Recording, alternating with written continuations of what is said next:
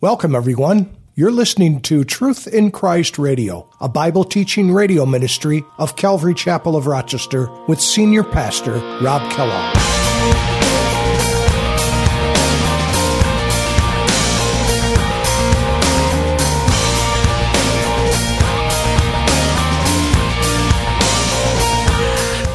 He is the embodiment of all power, of all riches, of wisdom, strength. He is all those things.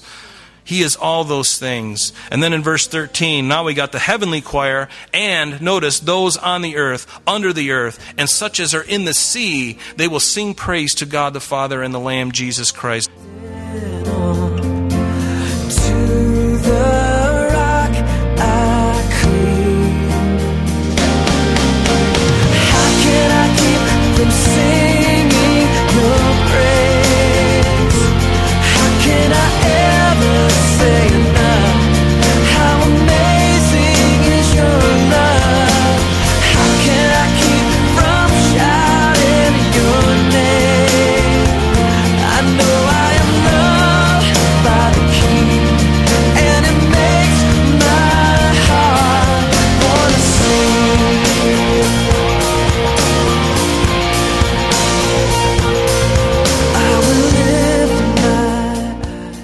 Welcome, everyone, to Calvary Chapel of Rochester's Truth in Christ radio ministry with our senior pastor and teacher, Rob Kellogg. The scripture today says, "Blessing and honor and glory and power be to him who sits on the throne and to the Lamb." This combined worship of the Father and the Lamb is strong testimony to the deity of Jesus.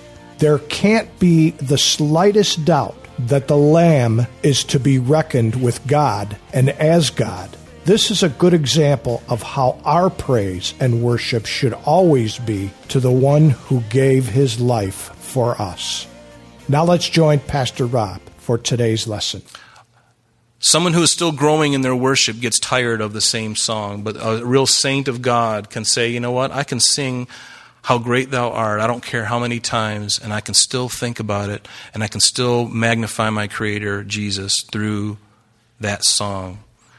So don't grow tired of older songs and things we've done. It's good to do a new song. Sometimes the old song, we can sing a new song with an old song. Does that make sense? Because our hearts can be changed, and we can draw near to Him. So don't allow your worship of God to be stale and stagnant. Even if you know the words in your sleep. Praise the Lord, you don't have to look at the screen. Close your eyes and worship. Right? Psalm 33 says, David says, sing to him a new song, play skillfully with it and shout for joy. Psalm 96, oh, sing to the Lord a new song, sing to the Lord all the earth. I love that. And notice in verse 9 again, you are worthy to take the scroll. You know, as we look at these three doxologies, these three exclamations of praise that we're going to see in this chapter, the first one is in verses 8 through 10, and it's referring to the four living creatures and the 24 elders. In verses 11 and 12, we're going to see another group, the angels offering worship to God. And finally, in verse 13 through 14, we're going to see all the heavenly hosts and also everyone on the earth, under the earth, and in the seas worshiping God. Do you see what's happening? It's like a concentric circle. Jesus is in the center, and then you have the 24 elders and the four living creatures around him singing. And then around them, you've got this multitude, this myriad of angels singing, an innumerable number, 100 million at least. And then on the outside of that, you've got all of creation worshiping, and all of it's pointing toward the center. Who is the center? It's Jesus Christ. He is the center. Is he worthy of giving your life to him? Is he worthy? He gave his life for you. He gave up so much, and we will see him for eternity. He gave up everything for you. Are you willing to give up your life for him? He may not call you to give up your physical life, but are you willing to give your attention, your life to him? Believe me, anybody who does will never be ashamed. They will never regret it. There's always regrets on the deathbeds. Do you ever notice that? When you get to somebody in their deathbed and they're dying their last breath and they got tubes sticking out of them and they're all pale. I wish I would have. I wish I would have given more. I wish I would have loved more. Daughter, I wish I would have done more for you. I wish I would have said I loved you more. Wife, I wish I would have told you how much I valued you, how much I adore you. Son, I wish I would have played more with you. I wish I would have played ball with you. I wish I would have went to more of your games. Live a life with no regrets and live a life sold out to Christ. You will never, ever regret it, no matter what. No matter what. You will never regret it, but you will regret it when you at the end. Because even if you're a Christian and you've been lazy, and even if you're a Christian and you've been kind of like just checking out and doing your own thing, believe me, there's coming a time when we'll stand before the judgment seat of Christ. And you know that this is not about heaven or hell, okay? This is about believers being given rewards for what they've done in the body since they've been saved. And you're going to see people receiving awards. And maybe you'll receive some too. And others are going to get rewards. And then it's going to matter to you. If it doesn't matter to you right now, check your heart.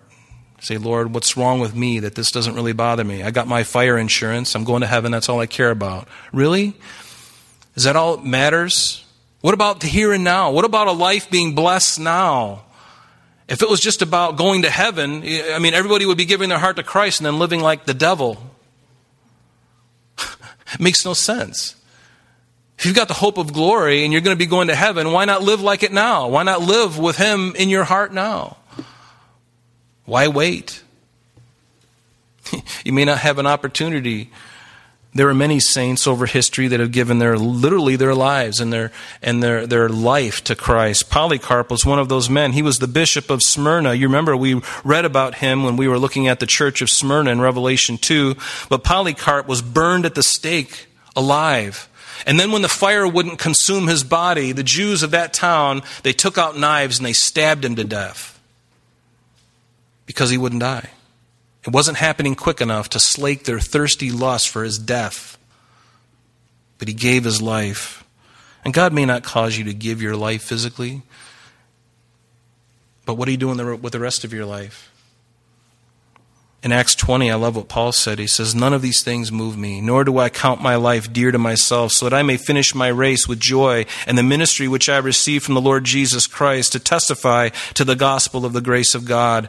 In Acts chapter 5, the apostles before the Pharisees, after they were beaten, they departed from the presence of the council, rejoicing what? That they were counted worthy to suffer shame for His name. Notice why Jesus was worthy in this chapter, in this verse 9. He was worthy because of what? He was slain. And that's the reason. You are worthy to open the scroll and to open its seals. Why? Because you were slain, and also that you have redeemed us to God the Father by your blood. That is the reason. Jesus died once and for all. John the Baptist said, behold the Lamb of God who takes away the sin of the world.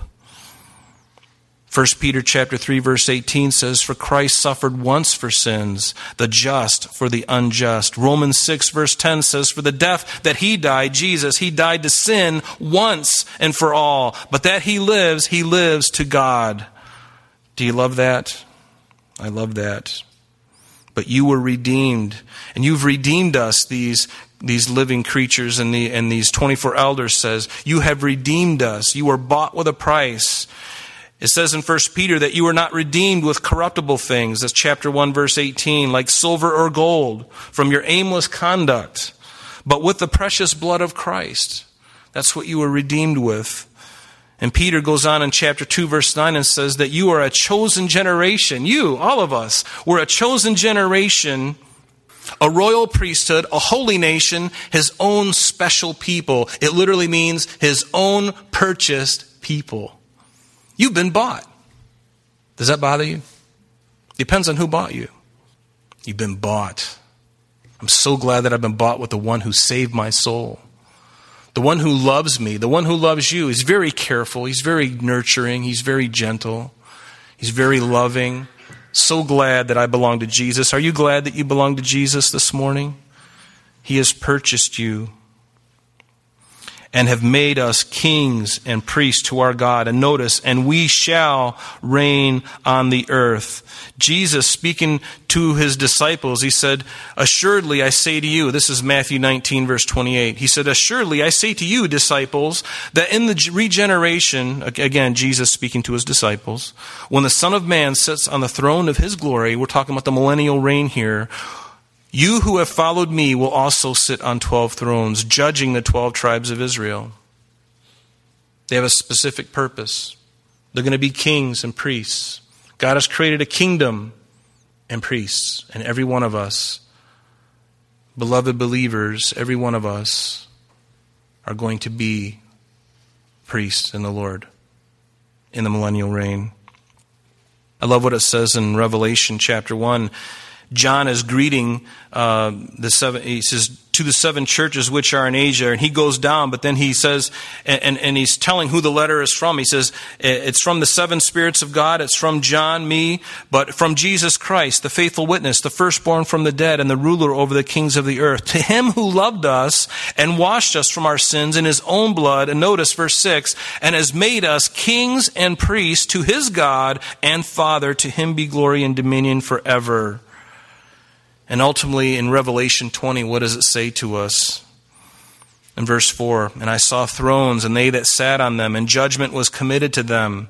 And I saw the souls of those who had been beheaded for their witness to Jesus, and for the word of God, who had not worshipped the beast or his image, and had not received his mark on their foreheads. And we're going to look at all of these things as we go through the book of Revelation. It's going to be a fascinating time, and a very timely message for us, a timely chapter, a timely book for us to be in as we see the things going around. Does anybody feel it? You can actually feel it in the air. There's something happening. Is anybody awake? Can you attest to that? There's something happening. Things are moving in the direction that this is telling us about. It's forewarning, telling us in advance. Don't worry, Christian. You may not like it. I don't like it either. But can we be joyful? Can we be resting in him nonetheless? Absolutely. We don't have to lose our minds. But notice, in Revelation again it says, and they lived and they reigned with Christ for what? 1,000 years? Absolutely. 1,000 years. In the Greek, it means 1,000 years. Right? There's no way you can sneak in any other thing. It's 1,000 years. Everybody say it. 1,000 years. Amen? All right, let's go home. 1,000 years, but the rest of and then it says, but the rest of the dead did not live again until the 1,000 years were finished. This is the first resurrection. Blessed and holy is he who has part in the first resurrection, which we will. Over such, the second death has no power. Notice, but they shall be priests of God and of Christ and shall reign with him. What? Again? Yes, 1,000 years. And then I looked, verse 11, and I heard the voice of many angels around the throne. They were around the throne, around the living creatures and the elders, and the number of them was 10,000 times 10,000. The word in the Greek here is interesting. It's myrias, where we get the word myriad from. It's an innumerable amount. But if you were to do the math, it'd be 100 million. But it's more than that. It's an amount that we can't even comprehend. And I'm glad about that. And all those in the church who are raptured, we will see this throne room. We will see this scene with our very own eyes, with redeemed bodies in heaven, while we wait for God to pour out his wrath on a world. We are going to see what we're reading about. Does that excite you? And if it doesn't, it's okay, I guess, because you know what? In this flesh, is there anything in our flesh that really desires God? Honestly? No. In this flesh, very little. Only what the Spirit of God does in me do I have any desire at all. Left to myself, I would just be drunk on a beach somewhere in Fuji. That's my flesh, but God, right? But God. We will see this. Notice verse 12. And this, now the heavenly choir alone is singing this praise, this doxology, saying with a loud voice, worthy is the Lamb who was slain to receive power and honor and wisdom, strength and honor and glory and blessing. All of these 7 qualities that are listed here are at least those characteristics of what Jesus will receive. They are the things who Jesus is. He is the embodiment of all power, of all riches, of wisdom, strength. He is all those things.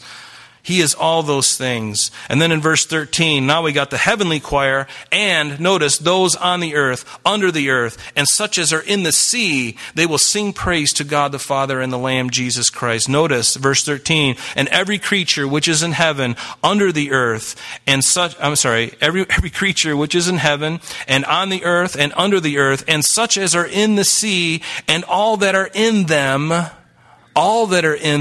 I heard saying, blessing and honor and glory and power be to him who sits on the throne and to the Lamb forever and ever. And this phrase, heaven and on the earth and under the earth, although it speaks of three different places, it's really just speaking of the universality. Is that a word? Universality? Whatever. Universal. It is. It's a new word. The universal nature, there we go, of the worship that's going to happen. There's no place where it's not, even those in the sea. Can you imagine if scientists were able to find out that creatures, birds, when you think about what a bird does, those beautiful creatures that fly and land in your little thing in the backyard with the water, and they twitter around and they... It's like, what are they saying? Are they communicating with one another? I believe they are. Are they worshiping God? They might, in their little minds, who knows what language they're speaking, how they're giving thanks for life. Let everything that has breath praise the Lord. The creatures in the sea, and whatever intelligence they have, are they cognizant of a creator? How would we know? Unless God told us. Then the four living creatures, verse 14, said, Amen. And the 24 elders fell down and they worshiped him who lives forever and ever. Heaven is real, folks. And this is where we are going to be. We're going to spend some time in this place. And this is sort of like, as we end chapter 5 here, this is like the calm before the storm. And I'm so glad that God put these two chapters here, 4 and 5. We're getting ready. When chapter 6 starts, things change. After the church is removed, can you see what would happen when we are removed? Do you know that you are, in Thessalonians it says, only he who now restrains will restrain until he be taken out of the way, and then the lawless one will be revealed, whom the Lord will consume with the brightness of his coming. Who is that thing that restrains? It's you and I, the Spirit of God within the church of Jesus Christ. When we are removed, trust me, there's going to be no resistance. No resistance. There'll be nobody standing at town hall saying, this is not right, we cannot do this. It is not right to defund the police. It is not right to abort babies after they've been born. These things are not right. We will be removed, and they will say, let's do it. And nobody will be in their way. They will do what they want, and they will get what they deserve. Do you know the angels even said that? As God is pouring out his wrath, he says, worthy and just, they are worthy for what's happening, Lord. The inhabitants of the world are worthy for the judgment. That's really hard, isn't it? That's a part of God that I don't know very well. It's not a part of God that I even like, but it nonetheless is a part of who God is. Because he's a God of love, but he's a God of justice. We make the decision. What choice will you make today? Keep a light touch on the things of the world, Christian. What does it say in 1 Corinthians chapter 9, verse 24? Do you not know that those who run in a race all run, but one receives the prize? Run in such a way that you may obtain it, and everyone who competes for the prize is temperate in all things. Now they do it to obtain a perishable crown, but we for an imperishable crown. Therefore I run. not with uncertainty. Thus I fight, not as one who beats the air, but I discipline my body and I bring it into subjection, lest when I have preached to others, I myself should become disqualified. Paul is speaking about running the race of faith. Are you running the race of faith today? Or are you just kind of resting on your laurels? Are you resting on your lees? Folks, we have to get up out of our seats, out of our chairs, and we have to start being vocal again about Christ. We cannot allow ourselves to be lulled to sleep any longer. Now is the time that we have to rise up in love and in grace. We have to rise up and not allow the flesh to come in and the fear and all of this stuff to keep us silent. No, quite the opposite. We need to wake up, all of us, myself included. We need to wake up. And what does John say in his epistle? And we'll end here. This is not an easy thing. He says, do not love the world. 1 John chapter 2, verse 15. Do not love the world or the things in the world. If anyone loves the world, the love of the Father is not in him. Does that mean that you can't love your car, your house? Well, it depends on what do you mean by loving your house.